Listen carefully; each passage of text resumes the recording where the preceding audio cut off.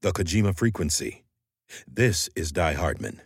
I need fingers, days ahead, and Nitroid to deliver an interview with actor Tommie Earl Jenkins.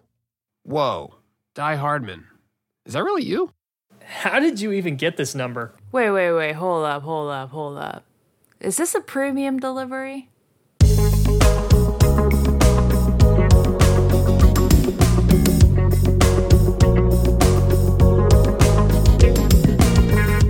Hey, I'm Fingers. Hey everyone, this is Days Ahead. And I'm Nitroid. You're listening to the Kojima Frequency.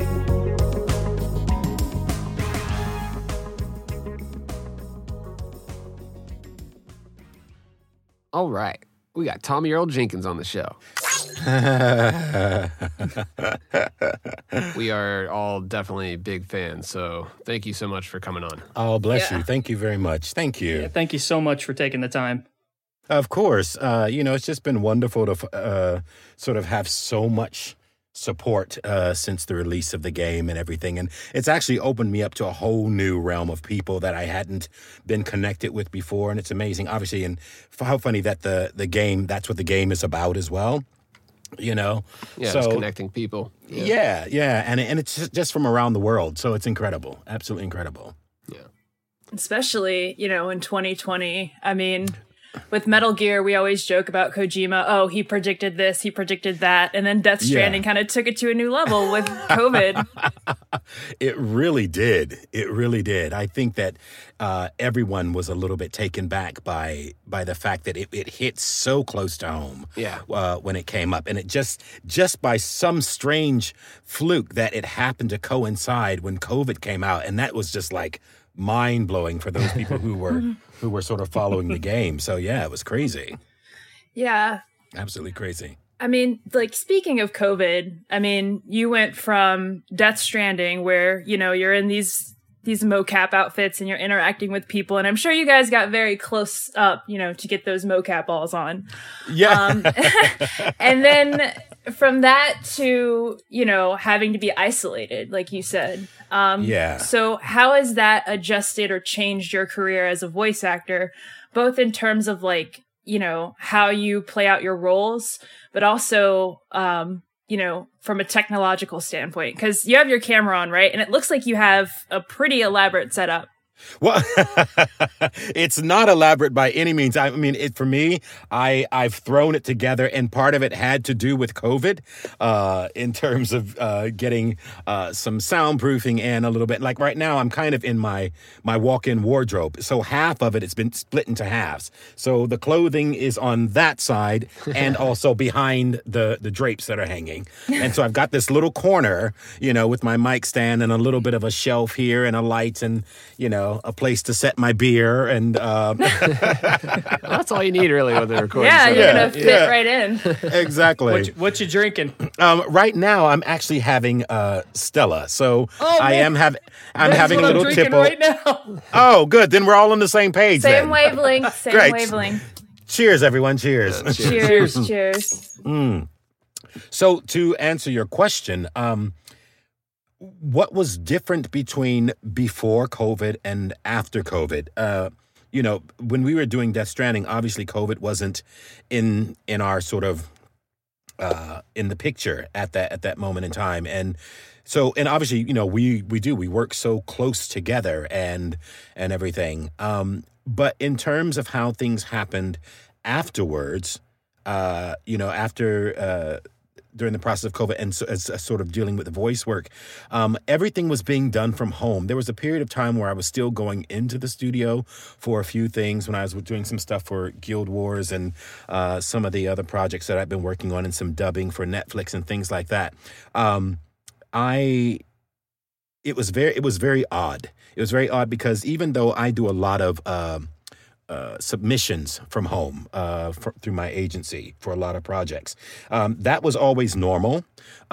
It's when you book a job and then you have to either be purely set up to be able to record from home, that's good enough for them to use, or if you are happy enough to go into a studio that has been been given the COVID okay in terms of working, which was a lot of that, which I did do. And I'm actually quite happy to be able to go in, and even though I don't see anybody from the moment that I walk in or come into contact with anyone, they'll take your temperature. I go straight into the studio. It's all been sanitized, all the headgear, everything has all been set for the person who's coming in. And so basically I'm only seeing the people through the engineer's window and conversing that way, never anything physical. So that's a little takes a little getting used to, because I love having that initial contact when I'm meeting the client or anybody that I've worked with before. And, we have a moment, we greet each other, we say what's been going on, and, you have a little bit of a laugh and, get yourself all warmed up before you go in and do the gig. So all of that has been very different now.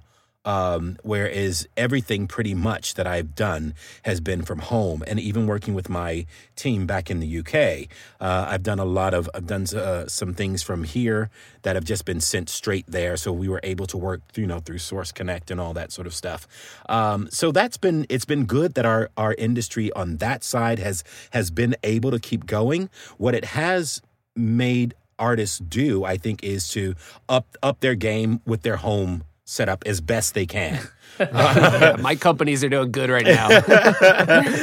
But as best they can, because, you kind of need that little bit of a upgrade if things are going to be taking place from home. I still have a couple of projects that I'm supposed to be a part of that have been put on hold since COVID, and we keep moving the dates because I think there's some mocap stuff I'm meant to do, and I can't obviously say what the project and stuff is for, but those things they want to be able to travel to go and do that sort of stuff. And it's just about finding where we are, and hopefully things are getting better with the vaccine and stuff like that. So I hope that I answered your question with regards to before and now and all of that.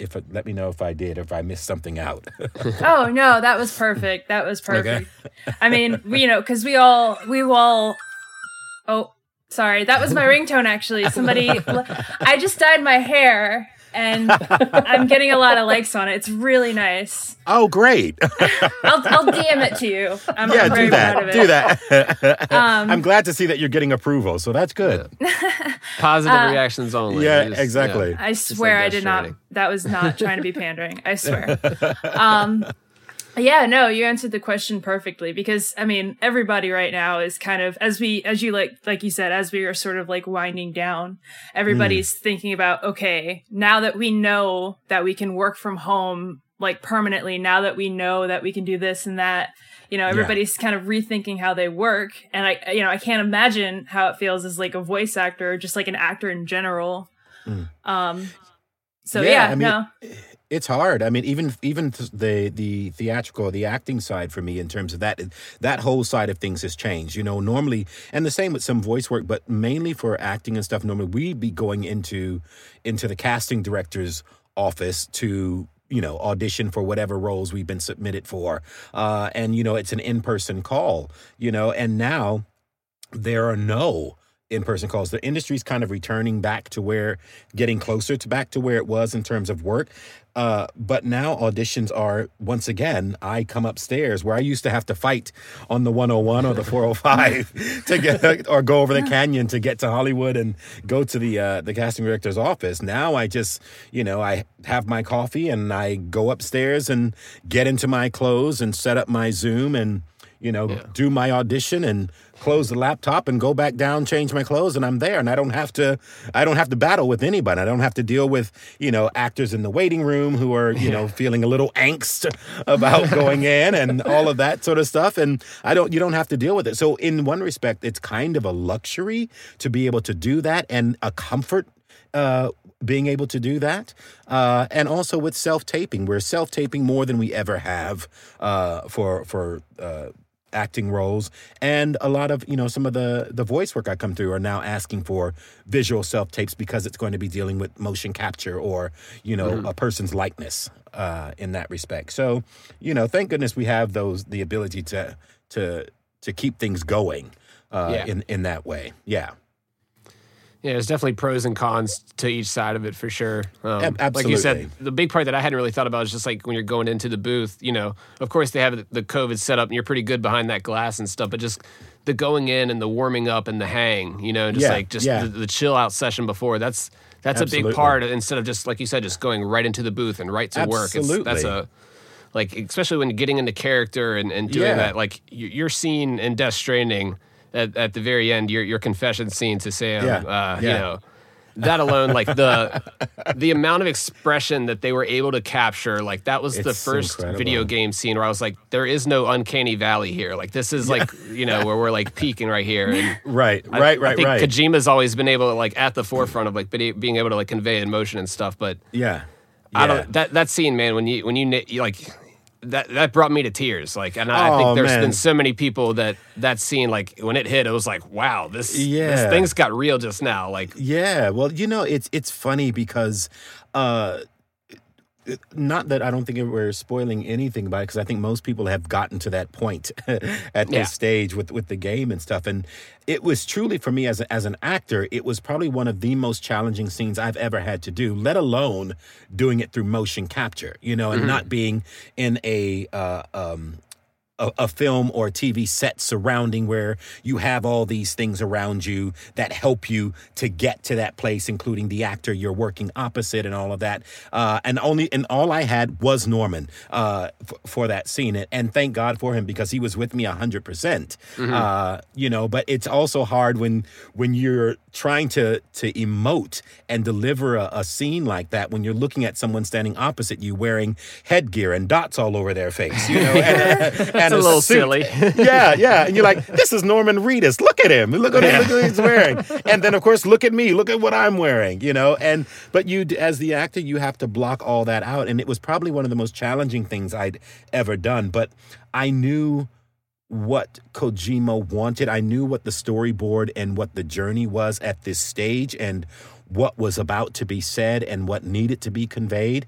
And it, like I said, it was hard, but at the same time, it was one of the most incredible experiences to have, mainly because I think as much as I tried to prepare for that scene, knowing on the day that it was coming up, and I think we shot it after lunch one day, and I think I just went into a corner beforehand and just kind of put myself in the shoes of Die-Hardman for that moment, think about what it was, the information I was going to deliver, and I had to have that beginning, middle, and end. Do you know what I mean? And so it had to escalate at a certain point. Now, for me, I didn't want to pinpoint myself at where that happened. I just needed to let it happen organically as best as I could. And so I think putting myself in the situation and listening to the dialogue that I was saying, being in the moment, and I think ultimately it went where it needed to go without me having to manipulate, because I don't like to do that, but I'd like to think that it got everything that Kojima wanted from that. And, we did it in one take.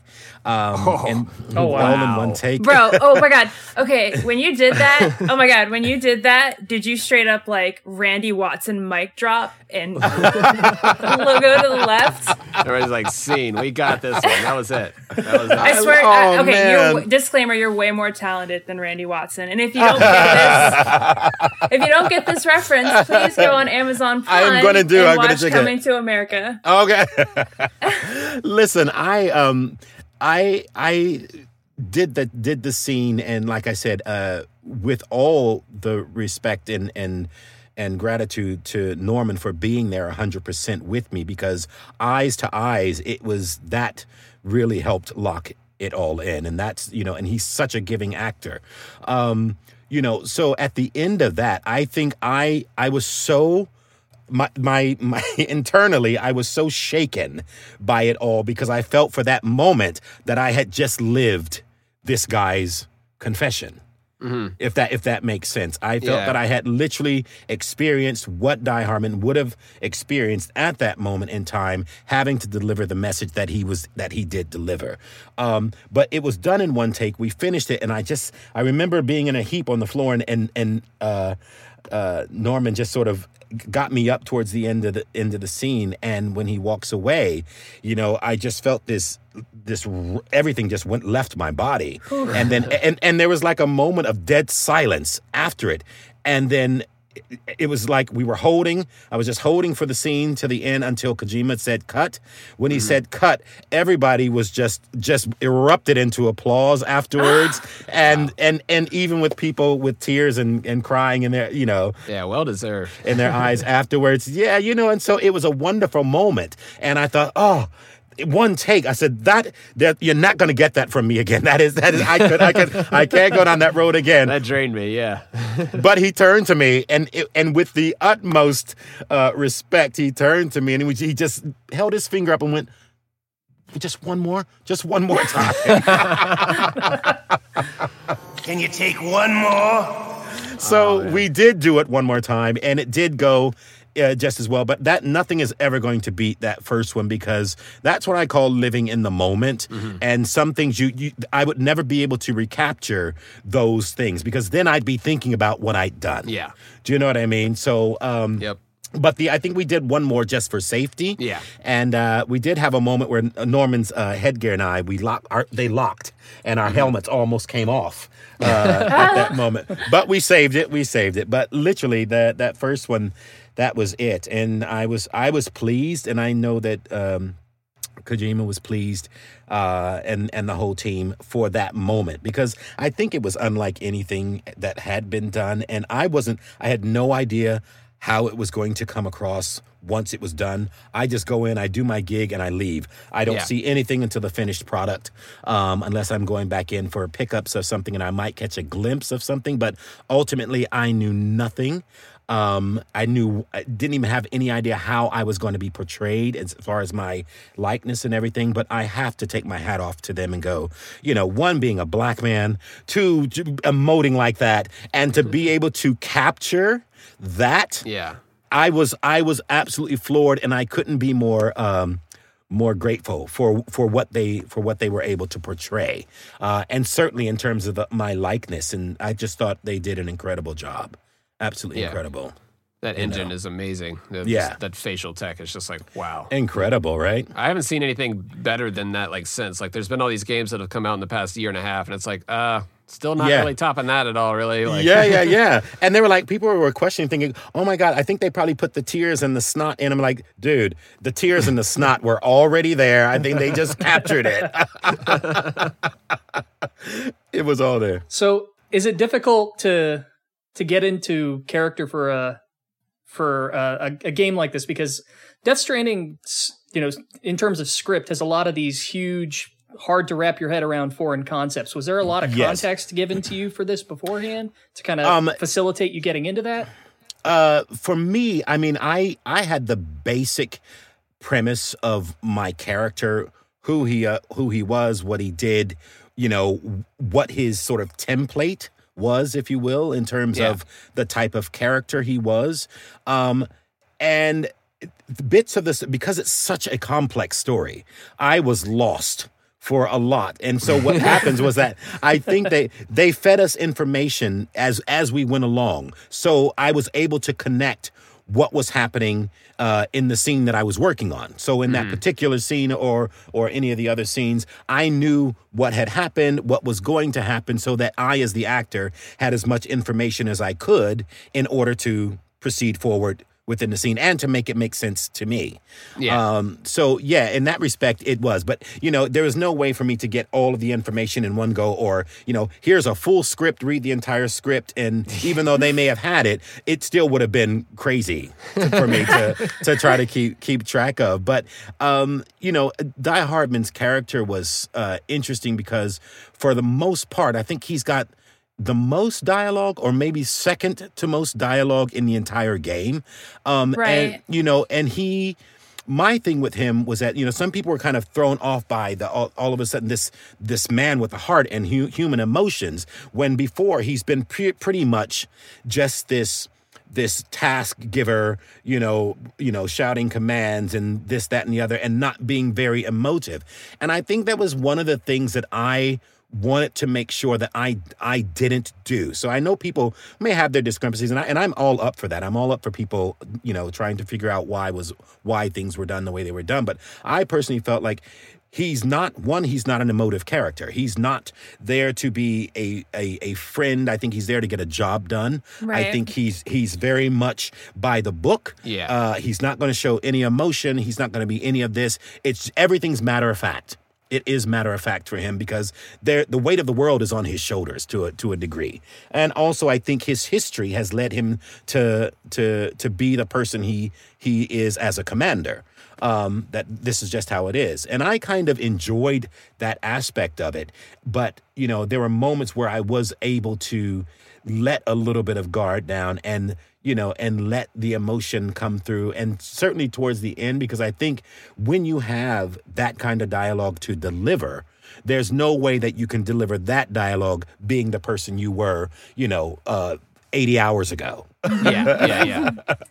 It makes the breakdown that much more significant when it's normally you're just a tough guy and all of a sudden you have this breakdown in front of you. You're like, whoa, dude! Like, I didn't know you had this in you. So it comes as a more dramatic surprise. Yes, and I'm glad you brought up the point about like Die-Hardman starting out as very matter of fact, very objective, and then like as you kind of continue down the UCA, there's like you can sort of see him break down and sort of what's the right word I'm looking for? You sort of see him break down and you can, that's sort of when you can tell, there's some other motive. I mean, obviously it's a Kojima game. Like your superiors are going to have an ulterior motive. And that's the thing. I think people were kind of like, I get so many messages, through my social media platforms, and everyone's kind of like, I didn't trust you in the beginning. I didn't like you. I thought this dude is up to something. I can't trust him. And everything. And then, and the mask and everything. And it was just so much fun. I loved that it got people talking. I loved that it was something that people didn't know whether to like or not like. I liked that there was a debate and a discussion about it. And at the end of the day, it's not, I don't play a character for you to like me. Do you know what I mean? My job is not for you to like me. My job is to do what's required, and it's up to you to make the decision you want about that particular character, Yeah.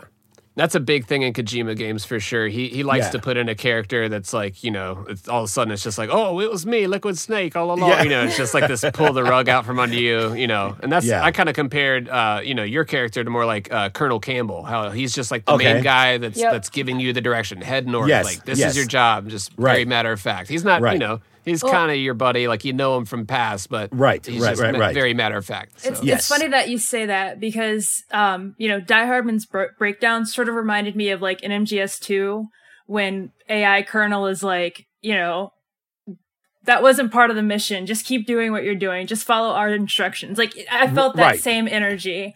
Yeah. And that was definitely a highlight of your role there. Thank you. I definitely have heard that comparison before. Nice. And I think it's I'm incredibly honored to go down in the history books as a Kojima character. You know what I mean? I feel absolutely honored to be one. I know there are other people who have done them and stuff, and I applaud them. And I'm just happy to feel like I sit amongst, the Mount Olympians who stand up there on the mountain looking down and going, yes, I'm a Kojima character. Yes, I'm proud of that. I'm proud of it. And to be the type of character that he was as well. And also I feel like it was good for me to feel like I was representing, in the diversity factor for me as well, and to have a black character in a role like that, and to be able to play that type of character and to show that kind of emotion and range as well. So, I feel honored by it. I'm absolutely 100% grateful for the opportunity. You definitely have a point there about, representation and like having a black role that's like a positive representation. Like I consider John McClane a positive role. Right. Yeah, definitely. At what point of the script did you realize that your name was John McClane too? Was that like in parentheses right next to Die-Hardman, or was it later and you're like, son of a bitch, it's John McClane? Like Kojima, he loves his wordplay. So honestly, I don't think I remember when I triggered that. because I just latched on to Die-Hardman, and I just thought, well, this is an interesting name for a character. And then I thought, well, it's Kojima and all of that. And to be fair, this was my first experience with Kojima. So I was aware of all the Metal Gear games. I didn't play them, but I knew of them, and I knew bits about them because I had friends who were diehard fans. So you knew the crazy bits, right? Yes. Yeah. So, and to be honest, it was one of those things where I was happy that I didn't know that much information until the day that I went to go and work with Kojima. So I felt like it was wonderful because had I made the connection straight away, I think, oh my God, I've been like, so nervous about everything. And, but I'm glad because he is so easy to get along with and to speak to and to work with. He has the most incredible vision and how he has these stories in his head and then translate it all to paper. I mean, it's incredible. I was going to ask you on the subject of characters that you've done, that video you posted on Twitter where you were practicing your lower range and sort of paying tribute to Peter Cullen. Oh man. Yes. Was pretty cool. Yeah. It's reaching into my childhood a bit there. And but I wanted to ask you, if you had like a dream role, a character that you would want to play more than anybody, who would that be? Listen, in terms of voicing a character, I know he is an ultimate legend in it, and he will always and forever be. But the idea of doing Optimus Prime would be incredible. I mean, he's one of a few characters and stuff, but definitely one that, and also because I think I relate to his demeanor, the way he's a powerful speaker, but there's this warmth to him. There's something underlying about his caring, and but even when he speaks, if he's angry, he doesn't have to fully yell. People know when he's serious. People know when has something worthwhile to say that you should listen. Yeah. Do you know what I mean? Right. He's not mad. He's just disappointed. Yeah, I was going to say that dad energy. Yeah, very much so. I think he said he got that from, his brother. I think Correct. He was in the military or something. That's right. And that was how he just kind of carried that energy of not threatening, but just hey, stern. Yeah, something like, he was saying that I think he was going on his way to the audition for this role. Mm-hmm. And I think his brother said, well, you can be commanding and authoritative and all those things without yelling and all that sort of stuff, and then he said that just think about being able to be this particular way. I don't want to quote him because it's not word for word, but it was something along those lines. And he said he went in and it just completely changed how he saw it and went with that. And that's where Optimus Prime became, But yeah, I mean, I love it. So yeah, I'm glad you saw that. I had fun. It was off the cuff. And, I had started this YouTube channel where I was doing this little series I created called Joy to the Word. And it was really basically reading poetry and monologues. And people were suggesting, speeches from video games and stuff. Obviously, Death Stranding fans. And so I started to try to do some of those things. And I thought, and then I came across this and I thought, this is really cool. I remember this. And let me just see how this. So it was off the cuff, a flyby. And I just turned my camera on, sat, and I was right here at the mic. And I thought, let me just read this and see if I can, just get an essence of that, And so that was it, off the cuff. Not me trying to, by any means, take over or anything like that. It was purely in my way. I love Peter Cullen. Oh no, man! I was like, I want to. If I can pay homage to this as a sort of in a humble way, it was never to be anything other than I love this and I get where he was going. I understood his demeanor and everything, and so I think it was, and also it was fun. It was that dialogue was great, and when you've seen, oh my God. Any of his speeches, you know what I mean? And there's something about him, that just sits up here, Peter Cullen, he's got a history of a body of work that's incredible. And there's just something about him and that. And I just felt, let me just give this a go. And this sounds fun, So that was it.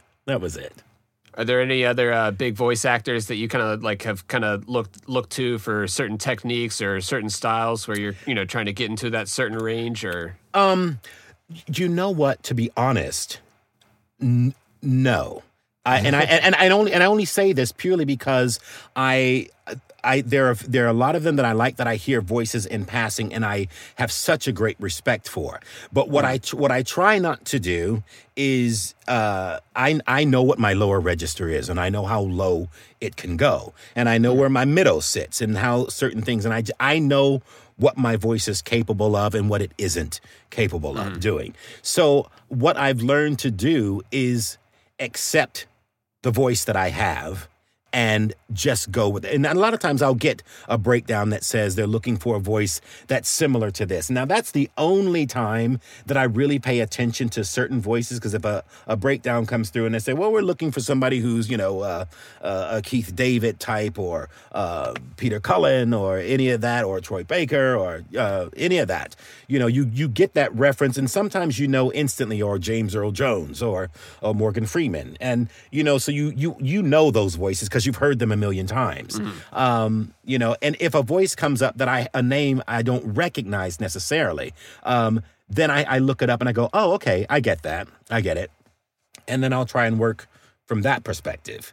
But I try not to follow anyone else only because I figure if I do that, then I'm not staying true to who I am and what my natural instincts might be.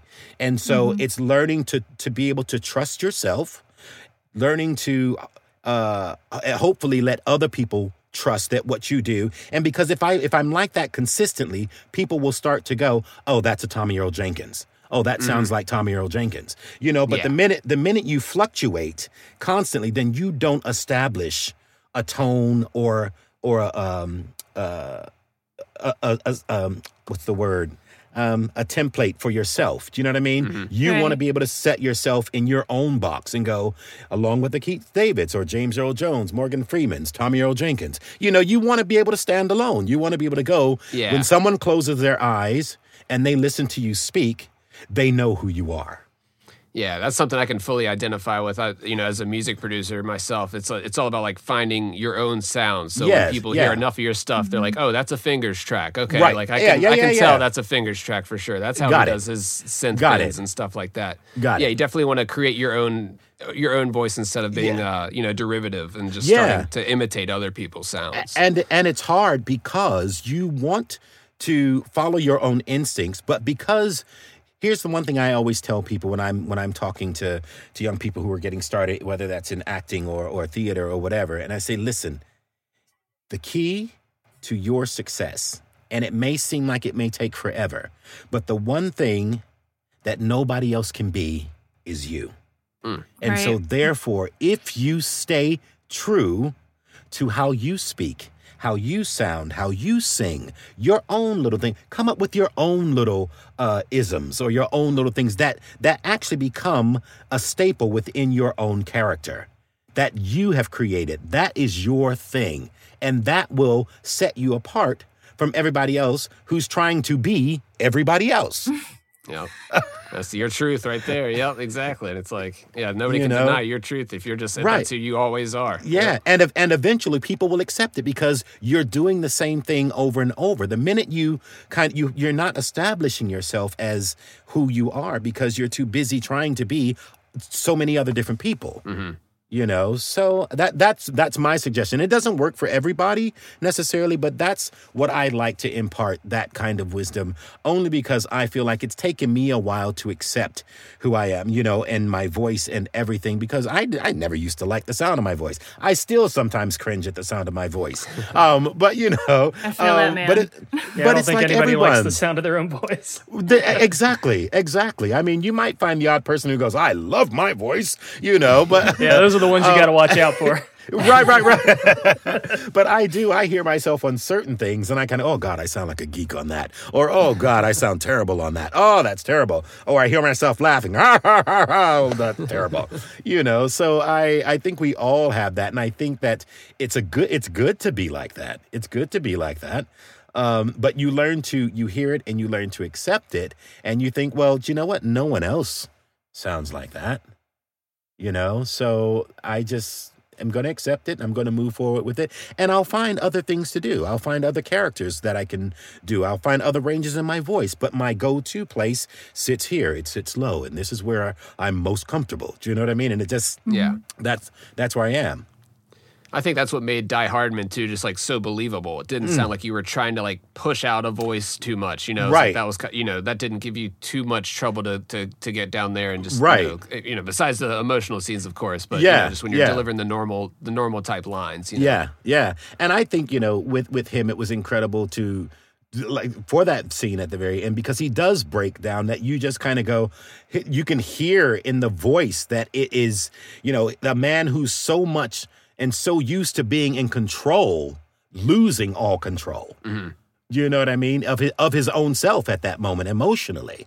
And that was hard. That was, I think, for him, that was hard. Absolutely. When we originally talked about like dream roles and stuff, you had mentioned that you got a few requests that were for, I think you said, other video games outside of Death Stranding.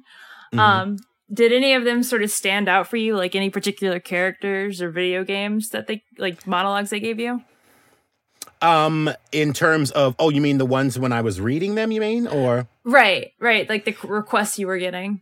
Oh yeah. So I had read a few, and I think there were, some of the opening of Fallout, the Fallout games. Yeah. So there are a lot of those that I'd done.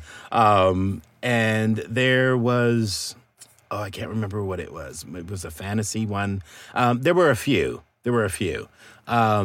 But I'll have to go back and check. So I didn't read all of them, but I got the suggestions. And I think what I'm going to do is dedicate one of the episodes of my next series where I do strictly just video game monologues or whatever. Do you know what I mean? Nice. But in my own style. I'm not going to try and I'll try and keep the integrity of the piece, but just do it maybe the way that Tommie Earl Jenkins would do it. Do you know what I mean? So it would, but just as a spin on something. So, but I quite like the challenge of it because it's interesting. I try to do some cold readings, because things that I've never heard before, so that I don't necessarily fall into what people know, and then all of a sudden there's this whole new twist on it because I didn't listen to the original. I'm only going reading the text that I see on the paper and what I instantly feel from it. Yeah. Yeah. So I got to ask you something.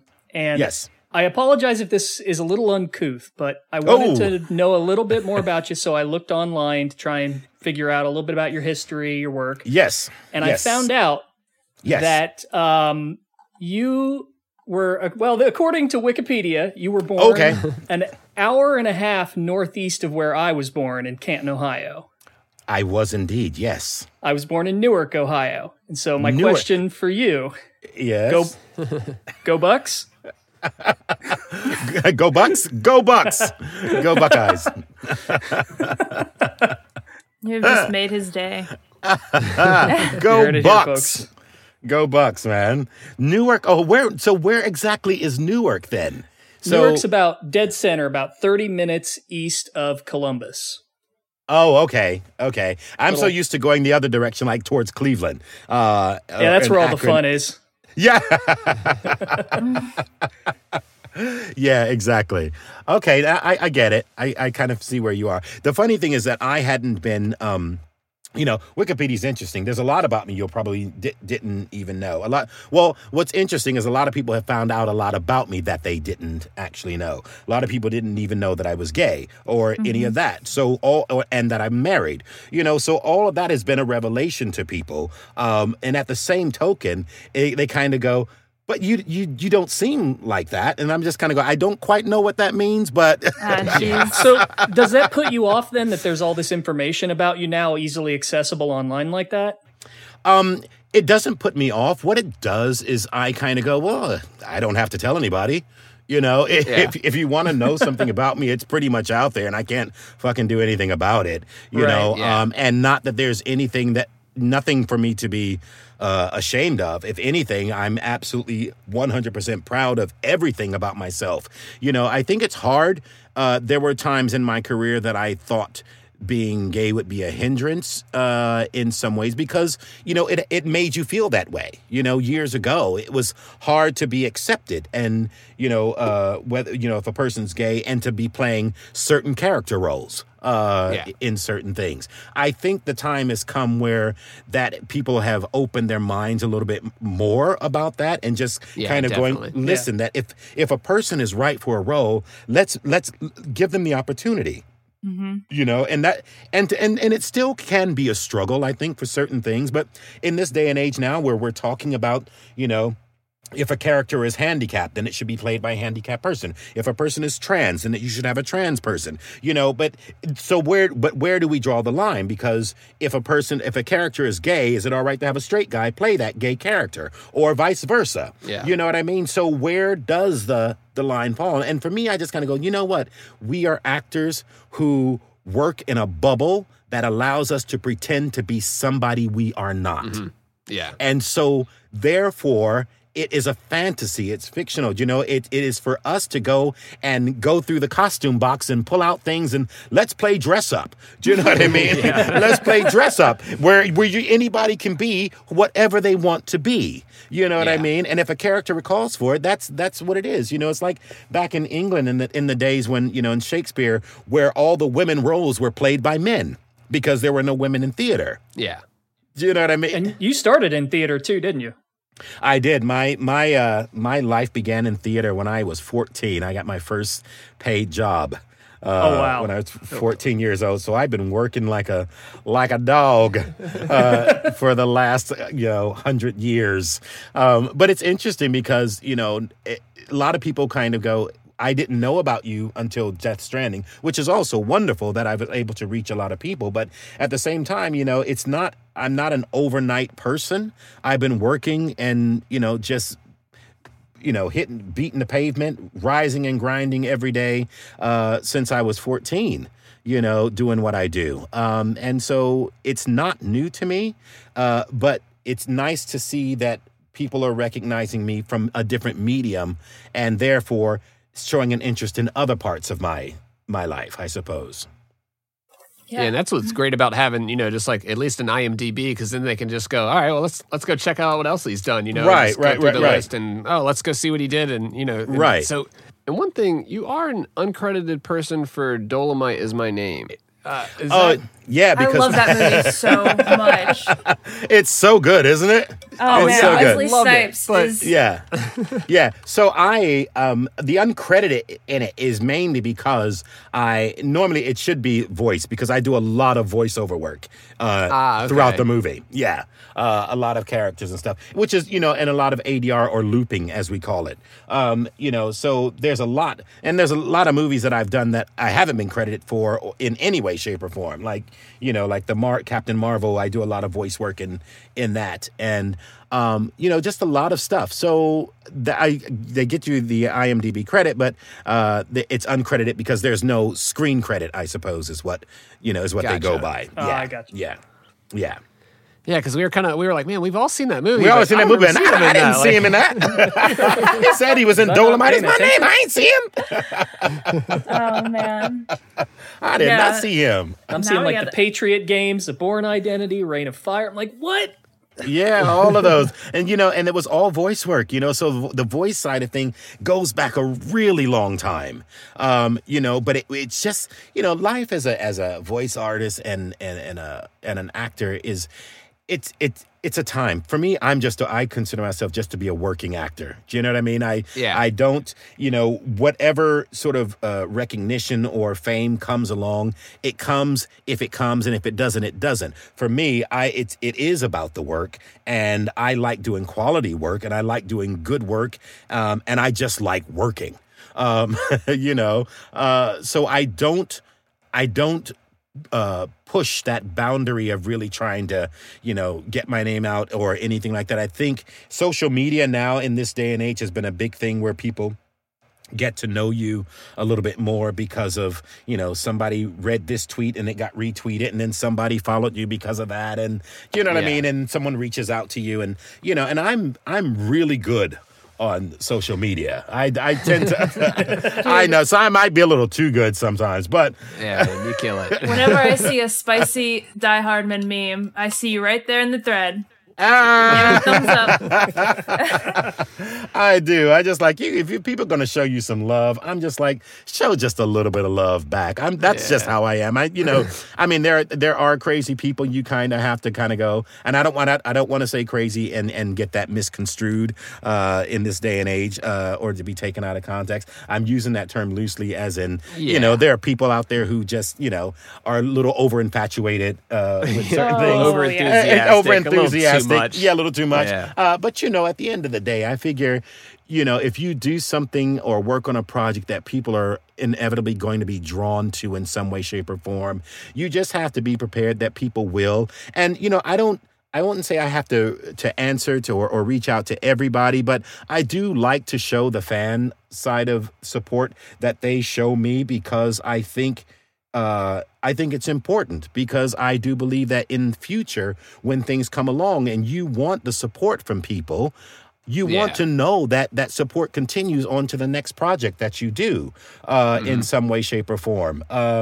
Because without those people, you don't really have anything, or it's not worth it. You're doing it for work, but at the same time, the people who are watching it are those people who are supporting supporting you. Makes it worth it at the end of the day. Yeah, so I just don't like to ignore people, and maybe ignore is a strong word, because I don't believe that I ever really ignore anyone. I just think that I don't often, sometimes I might not reply, or I might just like something or whatever. Do you know what I mean? I don't need to write an essay, but yeah, that can definitely get overwhelming if you're trying to respond to every single thing that comes through, every comment. It's just like, if you can spend all day, that's a full-time job. Yeah. So, and there's a little bit more to life, and hopefully people understand that, but ultimately I think I've done my fair share, and I do my fair share of responding to people when I can, and for that I'm grateful that people are still always, it's over a year now since the game's been 15 months, I think it is.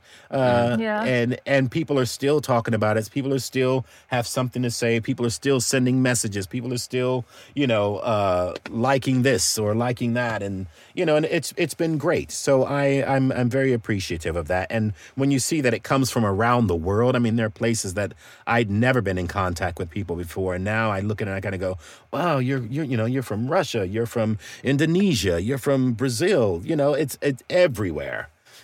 So it's cool. It's really cool. Going back to that theme of connecting with people.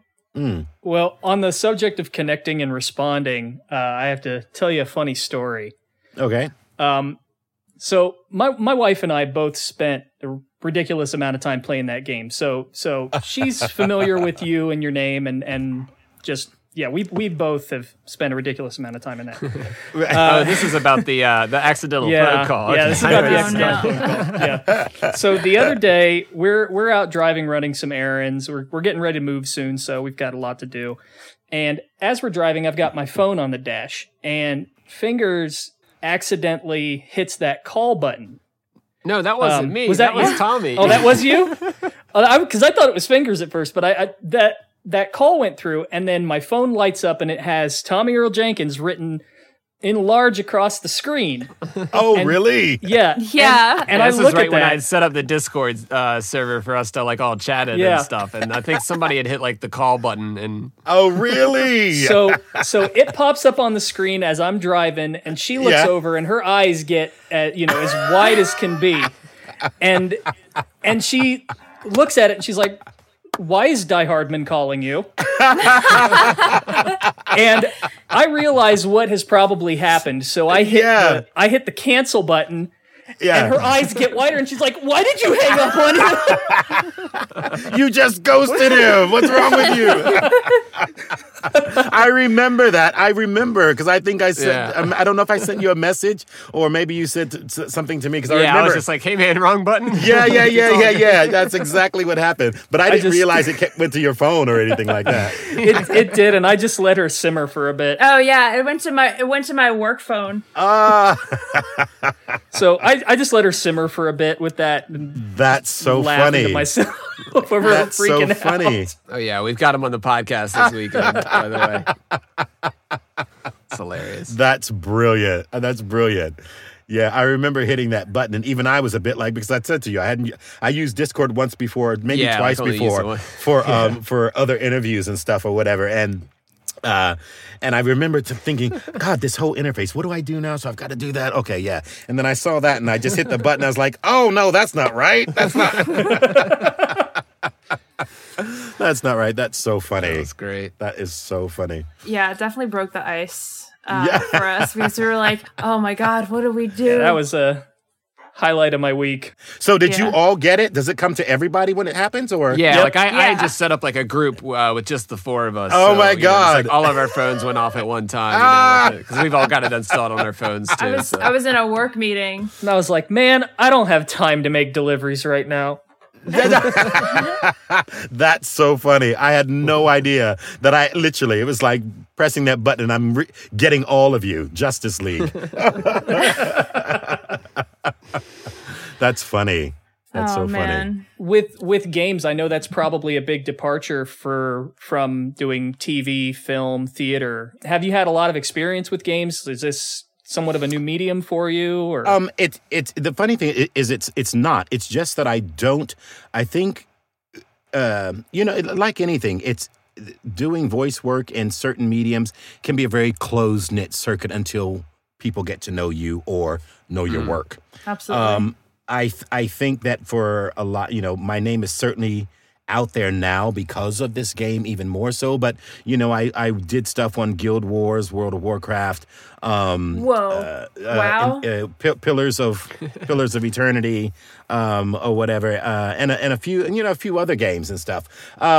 But I've never really, the roles that I've played have been smaller roles or a multitude of roles within that game. And it's funny because every time I work with people, they're like, oh, I love your voice and we really should try and find a character, a really good character for you to do. This will be great. So I think, like a lot of people, you wait for those roles to come along, or for somebody to give you the opportunity to do it. And, because I know that whenever I'm in the studio and work, I always do and certainly try to do my best work. And I always get called back. They're like, oh, some people are like, oh, I hadn't heard of you before. Someone recommended you and I'm so glad. And listen, are you free to do this? Are you free to do that? And the doors just start to open that way. But, like I said, if people don't know you, people always tend to go with what they know. They always tend to go with the safe bet, and not necessarily it's that it's safe, but they also know they're going to get the quality of work that they're used to getting. But sometimes I'm always saying that's why people should never give up. It is a fight. It's a fight to stay in the business. It's a fight to find your place within it, and to wait and not give up, because you just never know when certain things will come along. And it's the same way people always say it about the acting industry, is that, a lot of actors that I know, have been at their lowest point where they're about to give up and the most amazing thing happens. And, it just gives them, they do a complete 360 and, their whole world changes because of a particular role that comes along, Yeah. And I think that it also depends on the how high profile that project might be as well, and that's a big thing, getting onto those projects. And, look, I can't tell you the number of times that I have been up for roles and constantly up for roles for, animation or TV shows or games. And I get the material and I'm sitting here, I'm going, oh my God, I don't know why I wouldn't hire me on this. Why the fuck wouldn't I hire me? You know what I mean? And then all you get back is silence. That's it. You don't hear anything. So it is. And at the same time, you just don't know. There's, how many people are up for it, how many people are known that are up for it. And a lot of times roles that I've gone up for have gone to where I've gone, had callbacks. I've had callbacks with major networks via Zoom in my vocal booth here.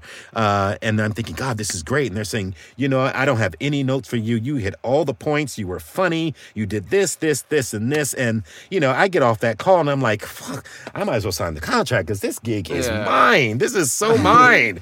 And nailed it. And silence, dead silence. Man. You hear nothing. And then you hear that it's gone to an A-list actor or someone who has a much higher profile, so you continue. Definitely heard that tale. Yeah. So you definitely have to contend with all of that. And even with, there are other voice actors who've obviously been, I've probably been working as long as these people have, but I probably haven't done as high a profile jobs as they have consistently, so people like that I'd love to work with and stuff, and the opportunity. Hopefully, I think Death Stranding has been a way that people now know, one, who I am, and two, that maybe the opportunities are going to be a little bit more in the future for certain projects. And, and certainly people won't have a problem taking my submissions, I'm sure, or whatever. Yeah. I don't expect to get every job that I go after. Well, let me rephrase it. Yes, I do. I expect to get every single job I go after. I'm going to change that right now, taking that right out of the ether, man. I do. I expect to get every job I go after. If I've given you 100%, and I also, at the end of the day, I think you know that the possibility is I can give you what I can give you until you get me in the room. And you like any director. A director can pull a lot of things out of you that you never thought about in terms of the piece, because they also have a vision and an idea in their head. Now, if you're close to the mark, then they know this is great because now I can steer him in this direction to get him to do this. Do you know what I mean? But there's only so much you can do without certain information. So, but I don't know. I'm enjoying the journey. I always have. I've always enjoyed being a part of an industry that lets me follow a dream. And, I just know that with it comes ups and downs. And there's a lot of that. Yeah. A lot. And you have to be callous. Your skin has to be fully callous about all of that and able to take rejection on a regular basis. I mean, I've heard more no's in my life than I have yes, believe me, in all aspects. So I just kind of go, okay, that's what it is, but it's got to be water off a duck's back. Yeah. But hopefully, I'm still here. I'm still enjoying the process. I'm looking forward to the future on the projects that I do have coming my way, and and being able to share it with you guys and everyone else out there who are looking forward to new stuff. Yeah, we're definitely looking forward to whatever else you got going, behind closed doors. We know you're working on some projects that we can't talk about. Yeah. So we're excited to see what you do. Thank you, man. We will be paying attention. Thank you so much. Thank you. Just gotta take the wins when you can get them and just keep on keeping on, right? Keep on keeping on, man. I'm telling you. Yep. I'm telling you. That phrase has never been truer. It's like I've adopted that phrase with everything at the moment. So, yeah. What a motto. It is. Definitely. I've definitely said it to a few people myself. Yeah. Well, hey, Tommie, we definitely appreciate you taking time to talk to us. Of course, it's been an honor and a privilege, man. We're thank all you so huge much. fans. Yes, thank you so much. Thank you, guys. Thank you. You guys have been brilliant. It's been so much fun. So much fun. Cool. All right. And if people want to find you online on your socials, if you want to plug like your Twitter and your Instagram, absolutely. Plug those, you can go ahead. Yeah, you can get me on Twitter at TJ84. That's TEEJAYE 84 on Twitter. Tommie Earl Jenkins official on Instagram. Tommie Earl Jenkins Facebook if you're out there, and also my YouTube channel, Tommie Earl Jenkins. All right. Thank you so much, man. We appreciate it. Absolutely no problem. All right, guys. Have a good evening. Cool. Thanks. You too. You too. You too. Thank you. Thank you. Take care, guys. Bye.